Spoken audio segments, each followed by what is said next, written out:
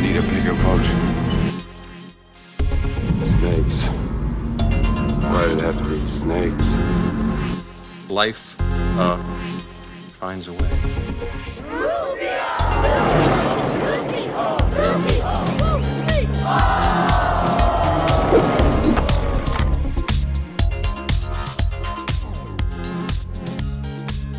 Welcome back to Spielberg Chronologically. This is the podcast where myself, Jeff, and Eric, Hey, how you doing, everybody? we go through every single one of Steven Spielberg's movies in chronological order. Whether that benefits us or otherwise is yet to be found out. How you doing, Eric? I'm all right, man. I've had a couple days since watching Always. So this is Saturday morning. I watched it on Thursday evening. So I've had a day to kind of like process. Let some of the emotional scars heal up. You know, I've got a little scabbing on the scrapes on my soul that this movie Yikes. created. Okay, well, I look forward to getting into that. So when you texted me, so Eric texted me, he said, this is, I believe the term was shit potato, which I'm on board with the term. Make that a t-shirt. But I was like, oh God, oh no, 1941. So I sat down to watch it and I'm like, I want to thank you because I think you setting my expectations so low helped me to enjoy the movie because I sat through it. I'm like, oh, this ain't bad at all. Like, Okay, good. Okay. I really thought I was in for just the worst thing possible, and it is not that. Okay, I'm glad that I was able to assist you like that. It's always funny kind of how your expectations going in can impact your perception of a film. I don't know. Have you ever seen this before? Is this your first time? This is my first trip. Yep. Okay, I saw it once before on VHS in the 90s. I think I mentioned that when we were watching the Empire one, Emperor, whatever it was, Empire of the Sun. Yeah. To me, that's worse. Yeah. Than what we just watched. This was one of those that I caught because it was a Spielberg film and I felt like I should watch it. And I remember like having a mild distaste for it at the time, but I set that aside while I was watching it this time. But boy, I really did not enjoy this movie. Like I disliked almost everything about it. Like there were a few good moments in the film that I kind of like nodded in acknowledgement. Keith David being awesome. Yeah, showing up at all. Like I was like pretty happy to see him. It's a couple points. Yeah. But for the most part, I felt like this was one of the like smarmiest, most emotionally manipulative, sappiest pieces of saccharine sweetness that I've ever seen put to film. And none of it worked. None of it, like not a moment in this movie worked for me. Everything felt false. Everything felt contrived. The casting felt horrible. Like I didn't enjoy any of the performances. I thought the characters were nonsense. I thought the situation was nonsense. I thought the metaphysical aspect of it was nonsense. I couldn't even buy the firefighting. Like I just really didn't enjoy it. Like I really thought it was a shit potato. Like I really had a hard time with it. I, on the other hand, I don't know. I found it kind of I think this is good. And I'll tell you why I think this is good. Because the complaints you have about this are similar to the complaints you have about another film that's coming up in a few weeks. That's true. Yeah. And I sat through this being like, yeah, that's a movie. That's fine. Yeah. So I'm kind of like, I wonder if this is just a difference between you and I. So I finished the movie. Now, the very last line of the movie is fucking stupid. I hate it. What does he say? What does he say at the end? He goes, "That's my girl. And that's my boy. And that's my boy." God, it was the worst. I threw up in my mouth a little bit for that. Okay. I'll give you that. I fucking hated it. Because Because they never established any sort of emotional connection between him and Ted. Like, correct. Like nothing other Yes. than him fucking I with this still guy think because he was Ted kind of a dick, you know? Like, should have gotten with the redhead mechanic lady. What was wrong? She's yes, awesome. CSI. She's from CSI. Should have gone with CSI. Like, that's the way to Instead go. of this person who, and this is not a slight on the character Dorinda, who is mourning and still not over her current, her late boyfriend, and she's clearly hung up. Why not go with the person? I don't know what Brad Johnson, aka Ted Baker's problem was. Now, I don't know that you would have seen this film, but Brad Johnson, who plays Ted Baker, looked extremely familiar to me. Have you seen him in anything else? I have not, and I actually IMDb'd him, and I came across a few things on his IMDb that, like, yeah, I probably saw that at one point, but I definitely couldn't place him in anything. I had to go to IMDb, and I'm like, oh my gosh, which of those movies do you think it was? Oh, I don't know. I don't have it in front of me. This is, no this worries. is 2 days ago, and my memory is Swiss cheese. It was so. the Kirk Cameron Left Behind film. Oh, Jesus God. So I remember him from that. guarantee it wasn't that. That's not what you were. Okay. Yeah, 100%. I see Kirk Cameron's name and I just dash in the opposite direction. So no, I know it wasn't that. He's one of the leads in that film, and that's where I must have recognized him from, because I'd seen that. So sidebar. Eons ago. Sidebar. Yes. Those Left Behind books. Did you ever read those? I couldn't do it. My mom was into them, and I'm a picky fiction reader. Like, I like science fiction and sometimes a little fantasy, and I guess you could qualify that as science fiction, but I couldn't do it, man. I couldn't do it. I tried also. I'm not a particularly overtly religious person, but I'm willing to like engage with religious material, and that seemed to it was interesting enough that I was going to give it a shot, and they were so popular. But yeah, I was like, man, these are very poorly written. Like, my big problem with those has more to do with them sort of being accepted as a version of fact in what is in the Bible, and they are not. Anyway, let's not go down that road. Okay, yeah. Okay, pivot back to always. Yeah.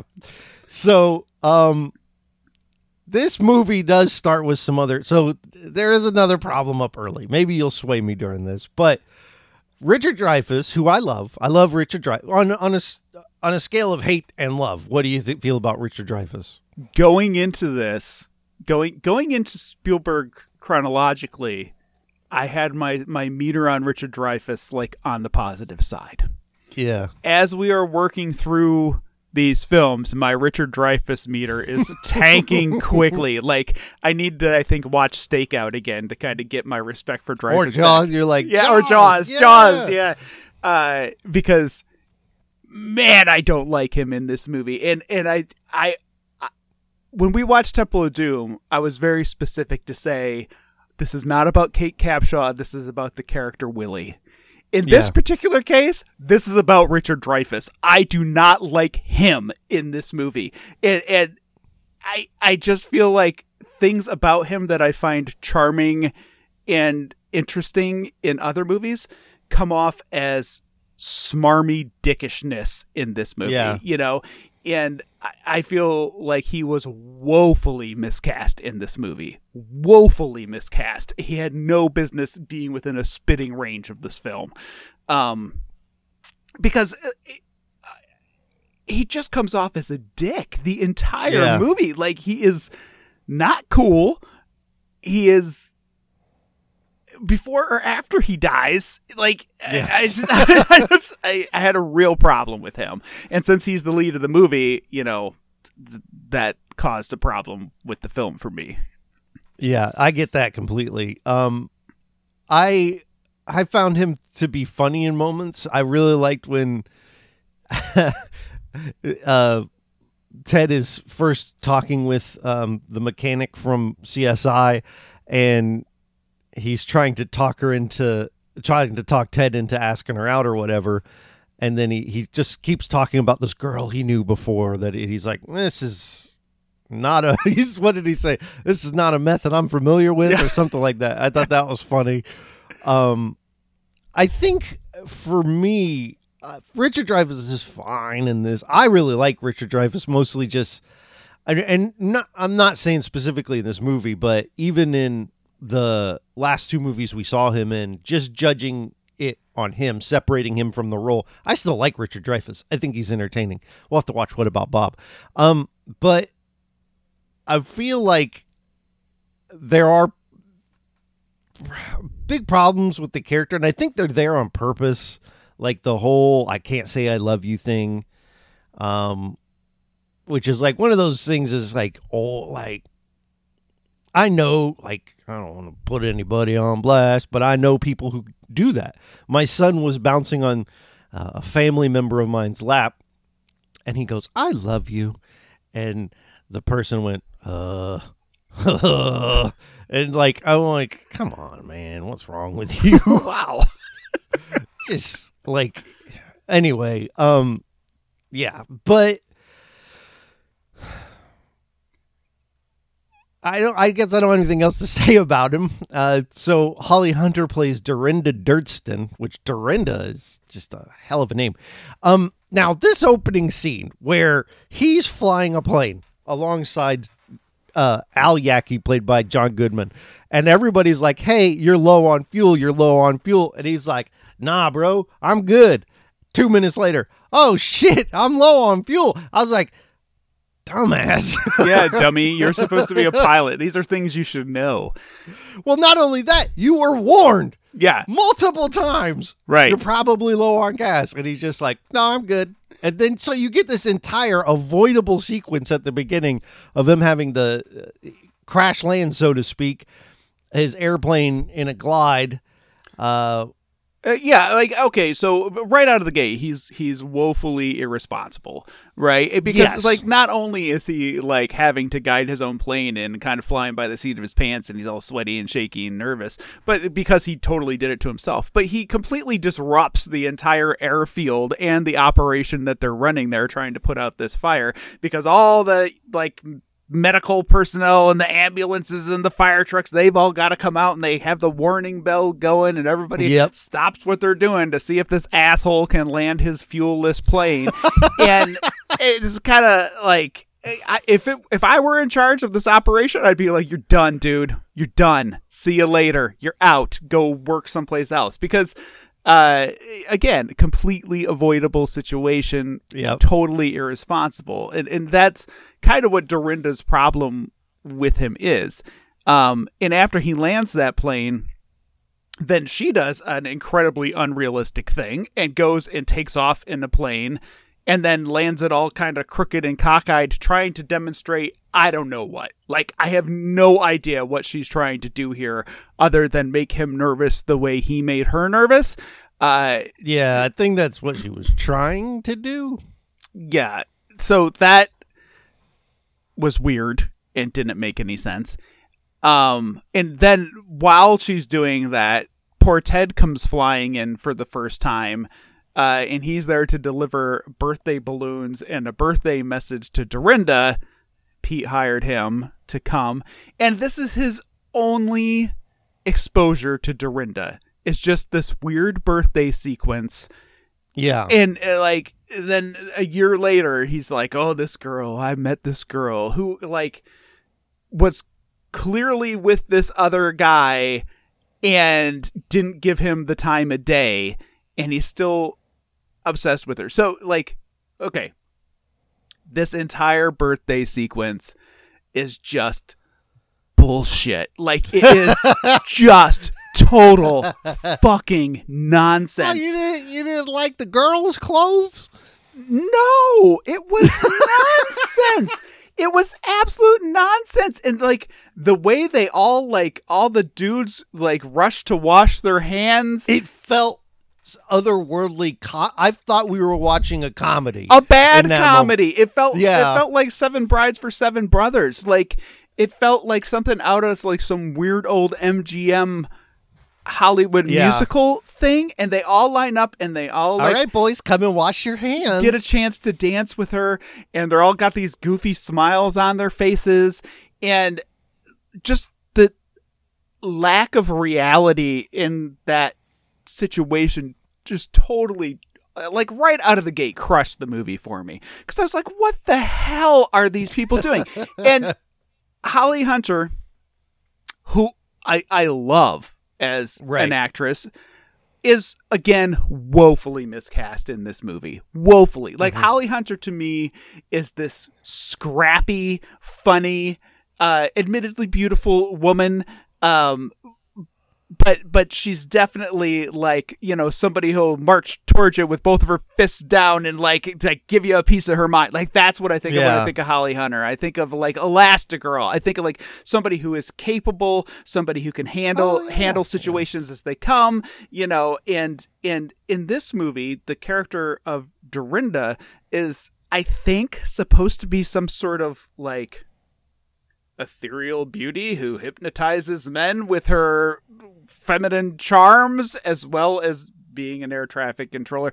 I don't know what the hell she's supposed to be, but whatever she's supposed to be, Holly Hunter ain't it, you know, like.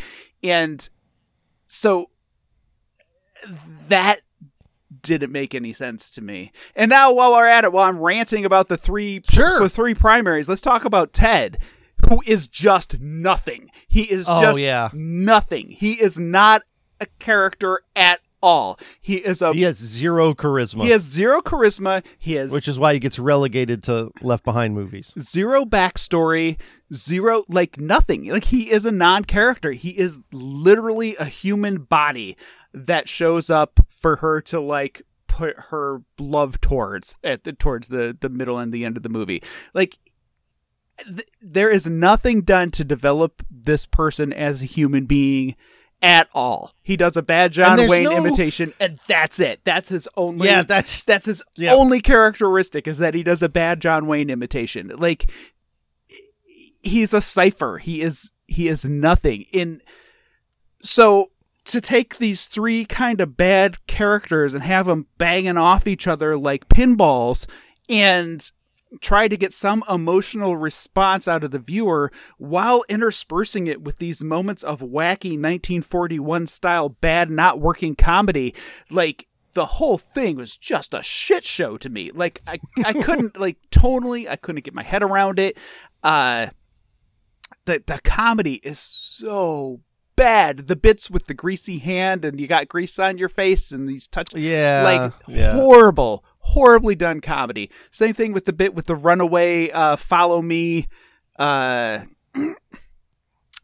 lands in the plane. And the thing that leads the planes in takes off without a driver in it, and it goes spiraling off, and Ted's just a big dummy, so he just follows it, and he just keeps off into the grass, and he's an idiot. It's an idiot. Like, again, utterly unrealistic.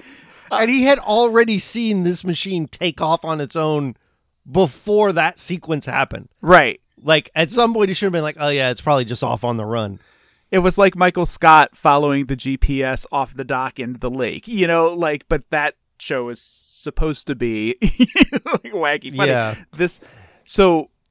Yeah. Okay. I've ranted long enough. I'll let you talk. I'm here for this. This is great. So let's talk about John Candy as Al Yaki. How do you feel about him? John Goodman. John Candy. Forgive me. Fine. Rest in peace, John Candy. Fine. Kind of wasted a little bit, you know, like, again, like, a lot of his character motivations don't make much sense to me. There's this scene where he finds Dorinda working as an air traffic controller after Pete's death, and I don't know, he, like, shames her for going on with her life. Like, he loses his mind and freaks out on her, and, you know, you just quit.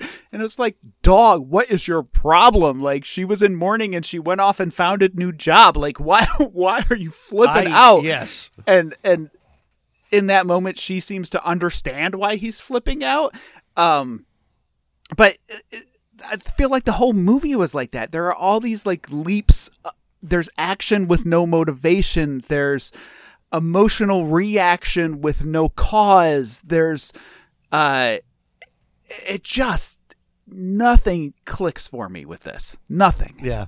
There's a moment, and I don't know if it's Dreyfuss or John Candy. I think it might have been John Goodman.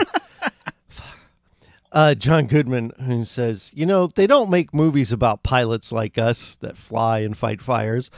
And I'm like, and this is before I'm full into the movie. This is really early on. I'm like, maybe they shouldn't, like, because here's this one that is about these guys. But, yeah, I get that. I was fine with John Candy and Goodman. Yep. God, let me have some more tea. Hold up. Yeah, I like the performances. I can get where you're coming from, and everything you're saying is valid. And for some reason, it didn't ruin the movie for me, because I guess the idea of this guy dying and then essentially being an angel and helping guide people, was an interesting enough idea to me where I was like, oh, okay.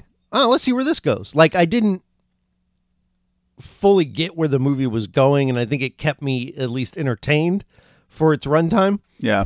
And like I said, I think what you said is totally valid, but I also was fine with the sort of unrealistic nature of it, because one, he dies, and then he meets Audrey Hepburn in the woods, who's an angel named Hap, and then he goes back and he tries to help people. But does he?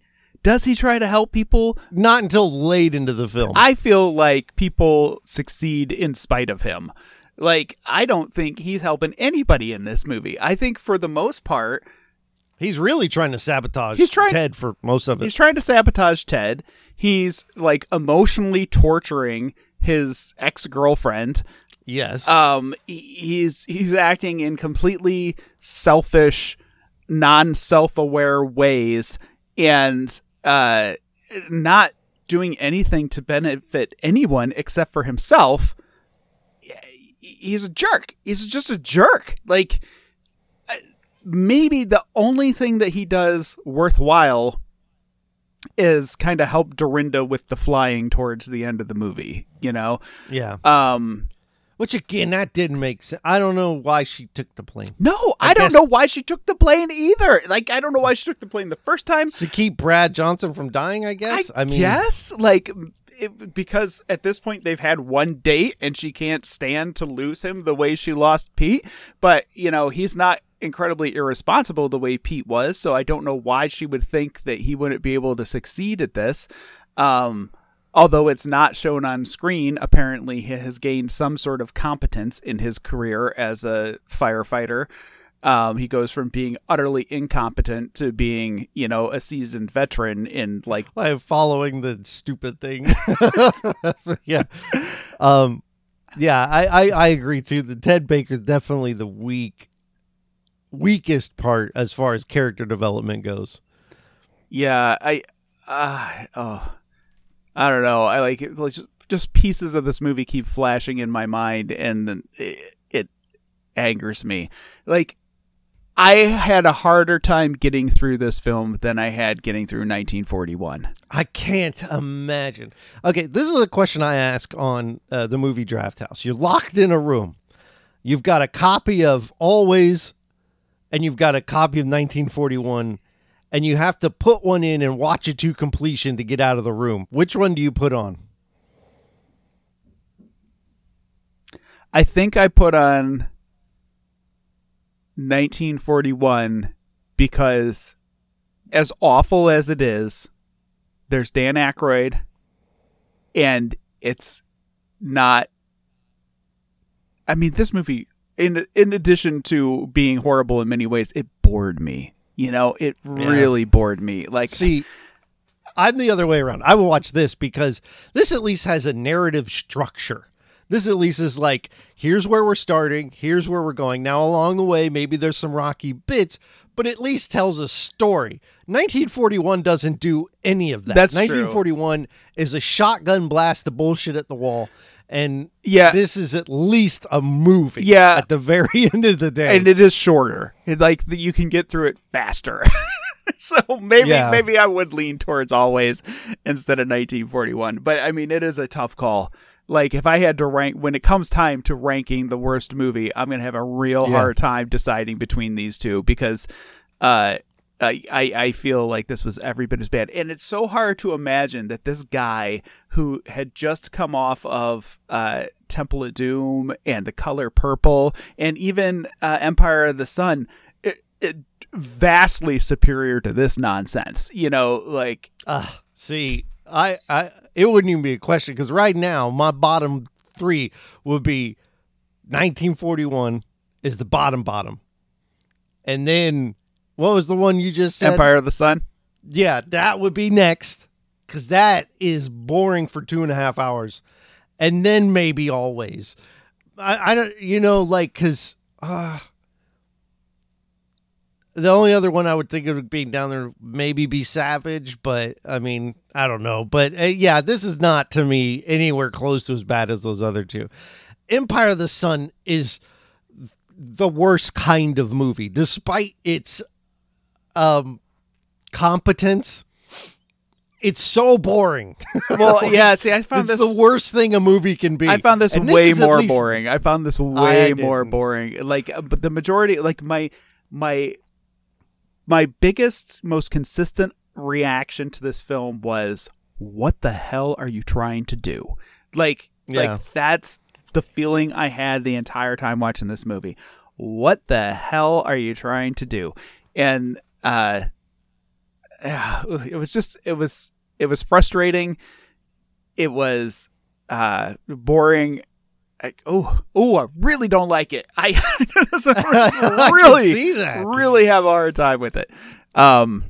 So I'm glad that you did enjoy it on a different. It was something to watch, and I've watched it. Like, I think that's the thing is, like, and again, you set my expectations to the rockiest of bottoms. There are a few things worse than a shit potato.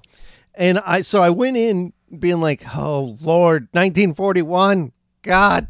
And it just wasn't. It had charismatic performances, even though they might be miscast. Richard Dreyfuss is still charismatic on screen. He's not. He is not Brad Johnson levels of just nothing. No, he is not Brad Johnson levels of just even nothing. if he's annoying to you, Brad Johnson is that is something. Yeah, but it's Brad- worse than being nothing like Brad Johnson. Like I found Richard Dreyfuss actively off-putting in this movie. The one good moment that he has in this movie is when his plane is on fire, and he looks over at John Goodman, and like he knows he's gonna die, and he kind of he kind of gestures with his head like, "Oh, look at this shit," and then the plane just blows up. Like I loved that moment. that was yeah. a great moment in the movie. So And- even and that that's the moment one that moment led where up- I feel like they used him correctly. You know. Yeah. Other than that, I just found him to be like nails on a chalkboard in this movie. Yeah, I liked the sequence where he saves John Goodman, where John Goodman is pretty much knows he's screwed, and it's a really, I think, really well acted performance by John Goodman, where he's like looking at his dials and he's like, "Yeah, I think I'm screwed." Like, and he just kind of says it like that. He knows it's over for him, and Richard Dreyfuss doesn't go out like that. And he swoops in and he empties this fire retardant payload onto the airplane, which saves John Goodman. And I like that sequence. I like that they established that he is this sort of reckless person, and that recklessness pays off in saving his friend's life. I liked that moment. And then I didn't see when he looked at his wing and he's like, "Look, this is on fire." We already saw another plane on fire, and that situation worked out. But this one, it goes from bad to deadly in microseconds. And because like he looks and he's on fire, he's like, "Huh." And you said he kind of knows he's screwed, but I'm like, I don't know that he does, but he looks at Goodman. He's like, "Look, I'm on fire now." And then he can't even get it out before his plane just erupts, and John Goodman's face is like, "Oh no!" Like, I thought that was because it's one of those moments where there's no question. he's on that plane, he's dead, right? Yeah. There's no is he okay sort of thing, and I think John Goodman's face sells that. I that whole sequence to me was one of the bright spots. Yeah, no, I agree with that. And I also think, in general, while some of the character motivations in those firefighting sequences don't make any sense to me, Holly Hunter in particular at the end, I do think that the sequences themselves are pretty spectacular. Like, I think... in general, again, the special effects absolutely hold up. They seemed totally seamless to me. Like exactly. I bought it. No point where I'm like, especially where that final sequence with Holly Hunter flying the plane.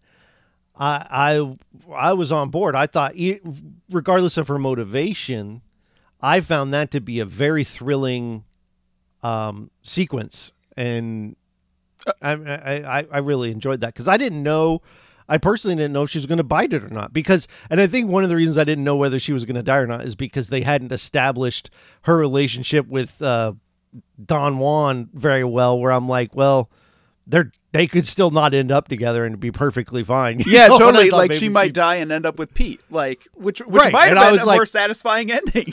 I think maybe that's why I was like, this. She may not make it out of this, and I think that made the scene even more thrilling and spectacular. I like that final sequence. Yeah, I think I probably would have preferred if she had bought it and ended up with Pete over, but not in a kill. Not in a Kill Willie way. way. No.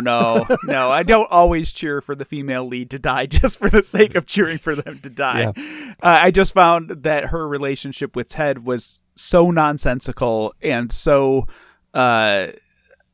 unrealistic that, I what the fuck was she doing in the kitchen? Can we just talk about the kitchen for a second? What the hell was that sequence with the kitchen when she's getting ready? I'm sorry. It just hit me. It just came over me all in a rush. She's getting ready for the first date with Ted, and she's pretending to cook dinner, which she bought at some place. And, a la Miss Doubtfire. Yeah, and so she's dumping the turkey in the pan, shoving it in the oven, and kind of like pretending like she's been cooking. And she makes the most heinous mess in her kitchen to pretend that she's been cooking. She's doing the potatoes with the thing, and then she pulls it out and turns it on and just lets it splatter all over the walls. And she throws, my wife was like, what is she, 12? This is how a 12-year-old would pretend that they knew how to cook.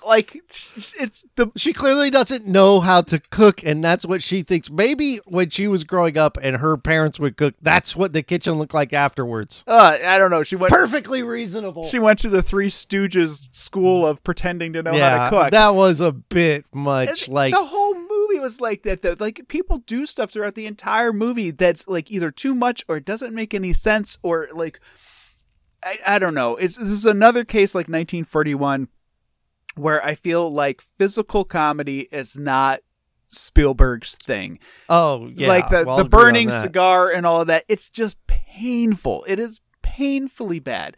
Like, Spielberg nails character-driven comedy. Like, Dad, what?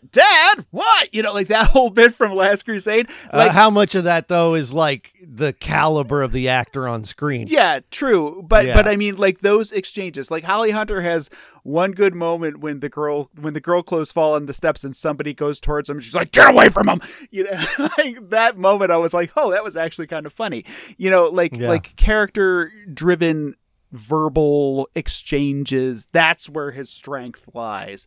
Penis breath, like that moment, and the reaction from the mom. Like, those are the moments that really work comedy wise. Physical comedy, no, absolutely, like, just not this guy's strength at all. And like, I think George Lucas has a similar problem where, like, he reached this pinnacle in his career to the point where nobody around him is willing to step forward and just be like, dude, like, this isn't working out. Like, if somebody around him had the gall to just kind of step up and just be like, dude, not funny. Like, this is not funny. Find something else to do in this moment. And then they replaced like half of the movie. Yeah. Yeah. So I'm thinking of like you do have dinosaurs on your dinosaur tour, Right. You know, that's a classic. Yeah. And again, but look who's delivering it. You know, like I think there could be parts where you could even argue that the good comedy is just because the caliber of the performer. I mean, Harrison Ford, Sean Connery. Why am I blanking on my man's name? Malcolm. Ian Malcolm, Good. John Goodman, John Goodman. Jesus, God. John Candy. Yeah. Jeff Goldblum. Thank you. Same initials. He absolute, master of what he does. So it'll be interesting to see going forward, keeping track of the good comedy moments and see how many of them are actually pulled off by people that don't already have tremendous chops. Yeah, absolutely. And like I said, like these people in this film are good performers. John Goodman is a fantastic comedic performer, you know, and I'm thinking of him in Lebowski. Oh man, just like slays in Lebowski. He's so funny. Yeah. Holly Hunter, you know, Raising Arizona. Again, real scrappy, very funny sort of performer. You know, Richard Dreyfuss. What about Bob? I can't get down with You don't like What About Bob? Yeah. What About Bob falls under the category of movies. I call them the Cable Man movies. And it's movies where one of the characters is so goddamn irritating that I can't enjoy the movie. Okay. And so, No, that's totally fair. yeah. Go ahead. Nah, I didn't have anything else to say. I'm done ranting. I'm done ranting about this movie. Okay. So, I really, like we said, with that final sequence with the plane, her flying through the flames, that all looks fantastic to me. And most of the plane stuff looks great. Like when they're up in the plane, there's no like, oh, the green screen on this, you know, it does look pretty amazing. It does. Yeah. There's no green screen false moments at all in this movie. Yeah. So I don't really have much else to say. I guess we could talk about Audrey Hepburn's brief appearances. She's in like 2 scenes. Yeah, she's in 2 scenes, and I guess we can use that to kind of lead into my questions because I as much as I didn't want to think about this movie, I went ahead and thought about this movie, came up with some questions. So the question number 1 is, what is Hap? Is Hap an angel? Is Hap God? Is Hap the spirit that has been guiding Pete through his life and is now passing along that responsibility to him? Was she a pilot? Like, what is Hap? No, I'm going to go with that last one. I like that one. Yeah? I like that Hap is what Dreyfuss is going to be. You know, that at some point when Ted bites it and he passes the responsibility on to Ted, I like that. That's what I'll go with, just because I like the structure of that, and I hadn't thought of it. Because in the movie, I'm like, this is just an angel who's like, here's your mission now, and I do like the idea that in order for her to move on to the respite of heaven or whatever, where she actually just gets to chill, is to pass on make sure that he's trained and up to speed on not being a complete jerk. She has to pass the torch. His angelic role. But then again, at the end of the movie, he essentially ascends. Like, he does what he's supposed to do. And yeah, well, you know, nothing says the movie makes sense. Maybe that doesn't work. I mean, like, I find the idea of dying and then having, like, somebody who's been watching over me my entire life have a conversation with me to be kind of horrifying. Like, they know your search history. Exactly. Your global life search history, you know? Yeah, like, you don't need, all that, back off. all that shit. Back off, Hap. Yeah. So yeah, I don't know. Like, I found Hap to be interesting. Like, as a spiritual guide, I found that concept to be interesting. I found the casting of Audrey Hepburn to be interesting. I dearly love Audrey Hepburn. I love watching her old movies, and so you know, very nice to see her in this role. A little bittersweet because it was her last film role. But okay, next question about Hap. The space that Hap inhabits, right, It's like okay, the little green patch of it's land. like a little green patch of land surrounded by dirt, right? And I'm not 100% sure what this is supposed to represent, like metaphorically or symbolically. But I did notice that Dorinda's house near the airfield is also a little green patch of land surrounded by dirt. Coincidence, I catch. ask you, or No. purposeful, I don't know, symbolism? Yeah, I think it's a purposeful symbolism. But I don't know why or what it means. It's just, I think they did it on purpose, but maybe they don't have a reason. You know, like, yeah, we'll just connect these two. People wonder. I have this thing. You ever seen Donnie Darko? Oh, yeah, I love Donnie Darko. Yeah. Oh, I love Donnie See, Darko, all right. yeah. See, to me, my idea of Donnie Darko is they had a hat with ideas in it.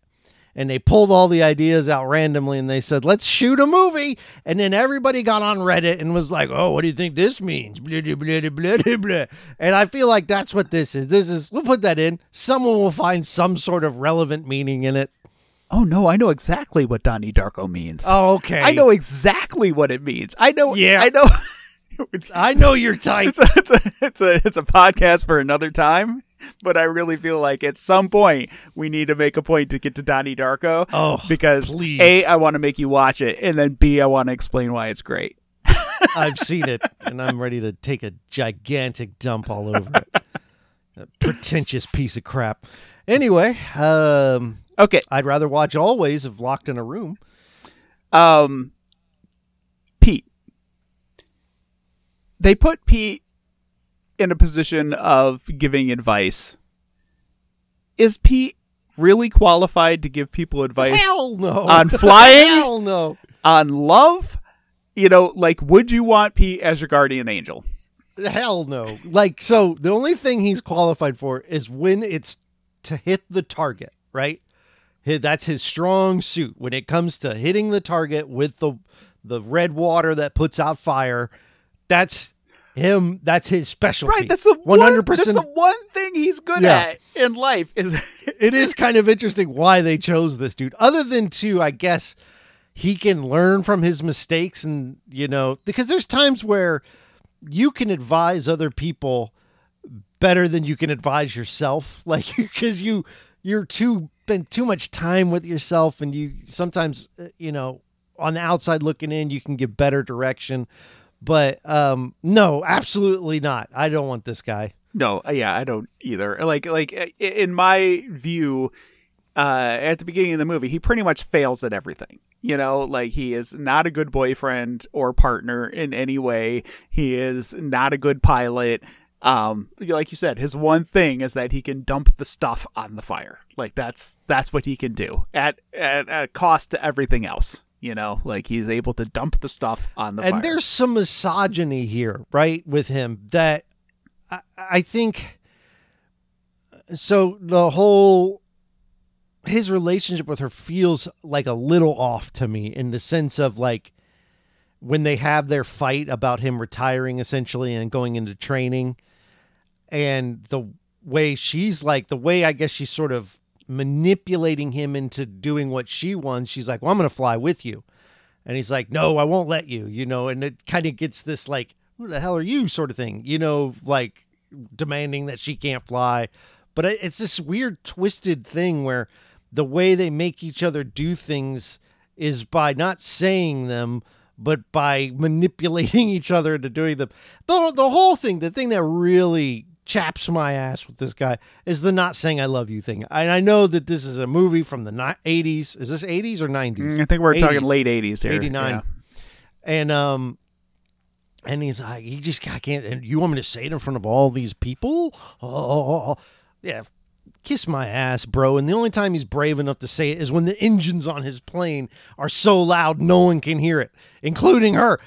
Yeah. So yeah, I do think their relationship is like heartily unhealthy. yes. Like that, and the whole "that's my girl" thing is so possessive. Oh, and, yeah. Oh, it's so bad. And like, especially after he's dead, that's my girl, pal. It's like, dog, like, You're out. You're done. You had your shot. You had your shot, and you chose to go hot dog it around, in your plane, and now your shot is over.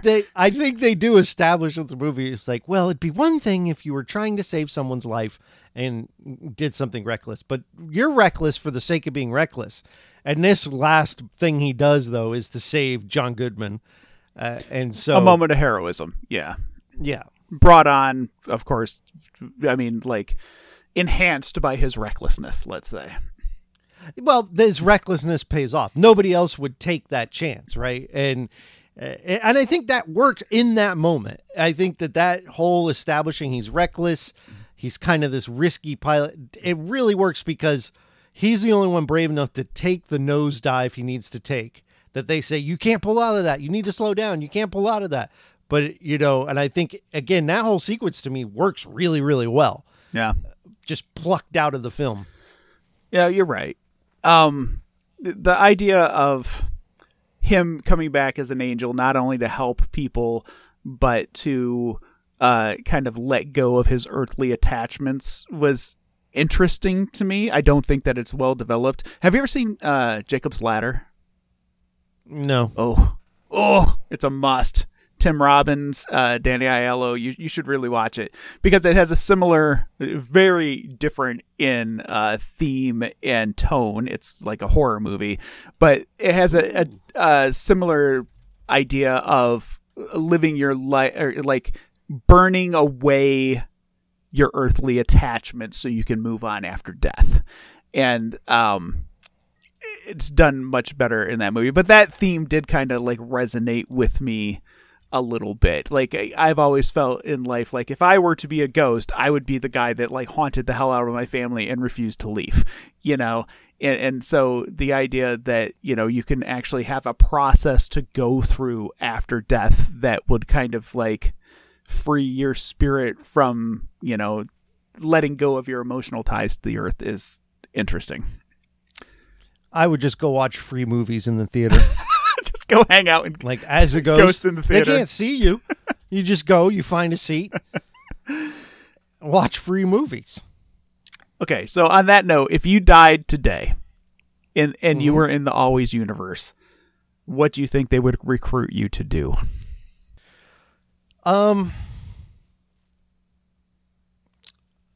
This is a good question, and I can get pretty deep. I guess it is a deep question. The things that I'm good at that actually benefit the world, I feel that I can encourage people quite well. I have really good at like, I don't know. This is really deep, and I'll start getting upset. Not upset, but I really like people, and I like giving them self-confidence and speaking good things into them. And that's what this character is supposed to be doing.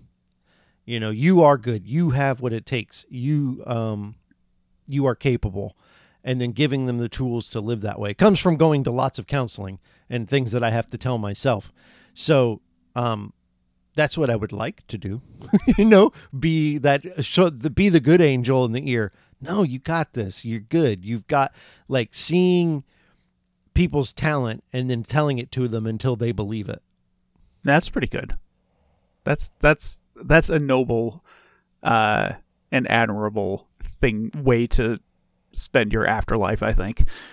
And then I'd go to movies. Right, of course. After that. Whisper in people's when ear they're at the asleep, movies. I was like, hey man, move.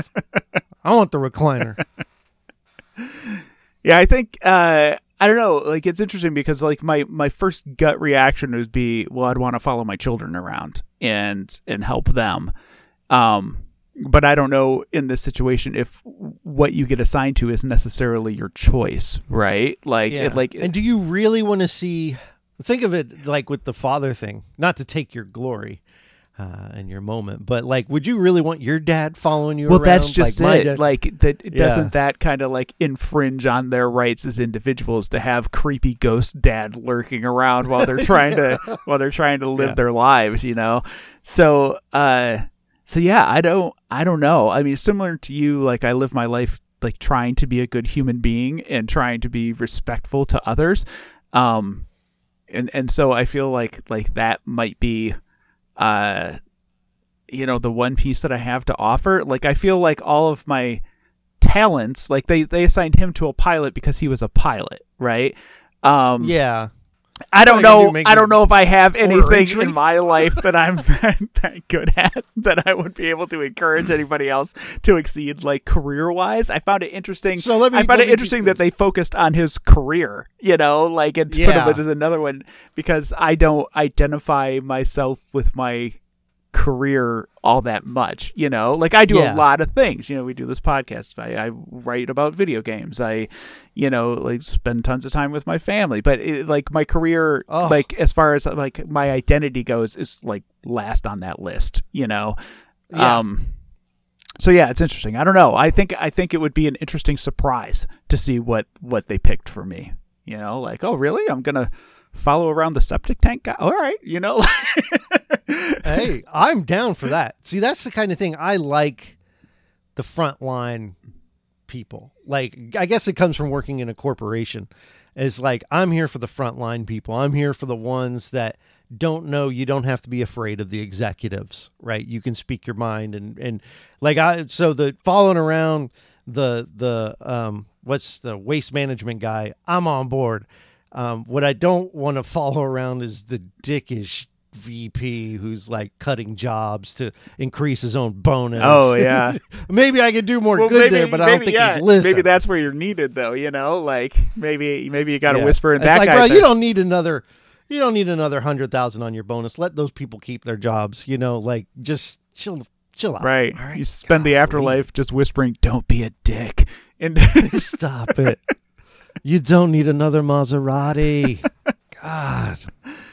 all right, when there's the sequence where Pete and Ted land in a storm and they encounter this hobo guy who can hear and repeat some of what Pete says to Ted, and of course they use it as a like a wacky way for Pete to have poor communication with Ted, right? Like the things that he's saying are not communicated. But so aside from what happens in that sequence, where the hell are they? Like, what is that they've landed at? Like, it looks Was that an emergency? it was like an landing? emergency landing, and it looks like Okay. they've landed at something almost out of a dream. Like, everything is crooked and weird, and the doors are like where the hell are they? Maybe Hap teleported them to some other ethereal plane where they could have this moment with this possible bizarre angel. Did you recognize him? I did recognize 'Cause I him, but did. I don't know from what. But yeah, Home Alone. oh, is that it? He's the old He's the man old from man Home next Alone. door. Oh my gosh, you're totally right. Yep. You're totally right. Yeah, I knew I recognized him like immediately. I was like, oh, it's that guy. Yeah. Yeah, Yeah. I didn't even think about the where they were. I just really was like, that voice when he started talking. I'm like, I know him, and then they showed him. I'm like, oh yeah. yeah. I'm really on board with your Hap moving them to an ethereal, like, because Hap's not having it with Pete and his nonsense, Yeah, So he keeps trying to blow it. Like, and in that moment, he's going to use his powers to keep him away from Dorinda, and so she moves him to a place where that guy can basically steer the conversation. totally undermine his intentions, because his intentions Yeah. are not pure. He is a bad guardian Yeah. angel. All right, last one, because we talked about everything else. This movie is based on a film called A Guy Named Joe from the 1940s, and A Guy Named Joe was about wartime pilots. Do you think that pivoting away from wartime towards firefighting is a detriment to this film? Would it have been better had they been wartime pilots? No, and I don't think that the career around it really affects, because if it's a wartime pilot thing, they die. To me, that's less interesting to a degree. I don't know. I don't think it fixes or hurts or helps the film in any way. Okay. Yeah, I mean, you might have more dogfights as opposed to firefights, but how many dogfights have you seen in movies? And how many movies you can think where you get that final sequence of Dorinda flying the plane through the flames to dump the flame retardant out on top of the fire, and you get all this thing with her going through the brush of the trees, and like you're not going to see that in a war movie, which there are tons of. We've got some coming up, and I think it's more interesting to kind of focus on something that doesn't get a lot of focus. Yeah, okay, I'll buy that. Like when I asked the question, I felt very much like, oh no, war would have been better. But I see what you're saying. Like it is something that is not necessarily focused on in films very much. I'm thinking of like firefighter movies, Backdraft, that Angelina Jolie thing from last year that came on HBO during the pandemic. The opening to Sudden Death starring Jean-Claude Van Damme. Oh, of course. Yeah, the opening. Everyone knows that. Yeah, so not many firefighters, particularly not many firefighter pilot films. So shining a light into that world that we don't often see, which is one thing that struck me watching the movie was like, man, in current day, these people are out there all the time doing this. Like there is never not giant fires burning up the United States, and so especially in the West. This career is like, it's happening right now. Like I'm sitting here watching this movie and this is happening right now in probably 4 states out West. These people are out there fighting these fires, and that is pretty tremendous to think about, like, whew, that's gotta be a rough career, man. Yeah. But if you love flying and you don't want to have to murder people in the air, really good choice, I guess. Yeah. Have you ever heard about the thing where they allow prisoners to become forest firefighters? Like, there's like a program where,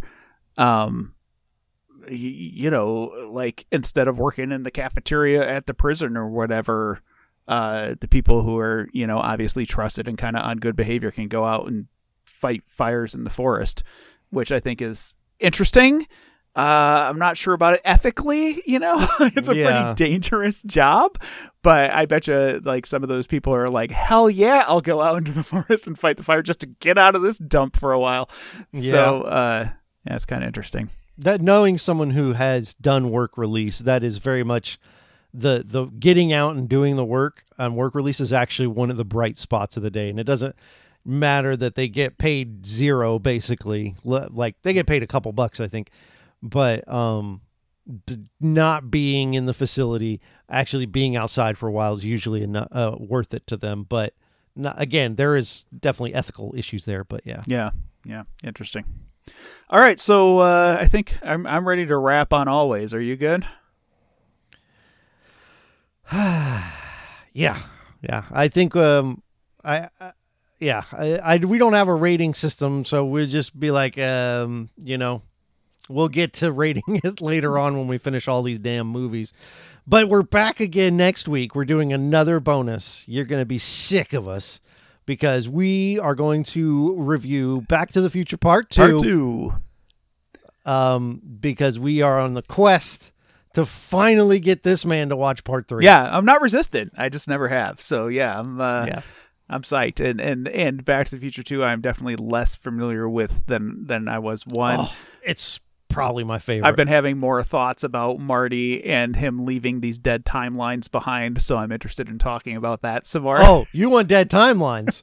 This is the one you want to get into. This is where they really just say, let's really dig in. Like time travel in the first one was the plot device. In this movie, it's the central focus.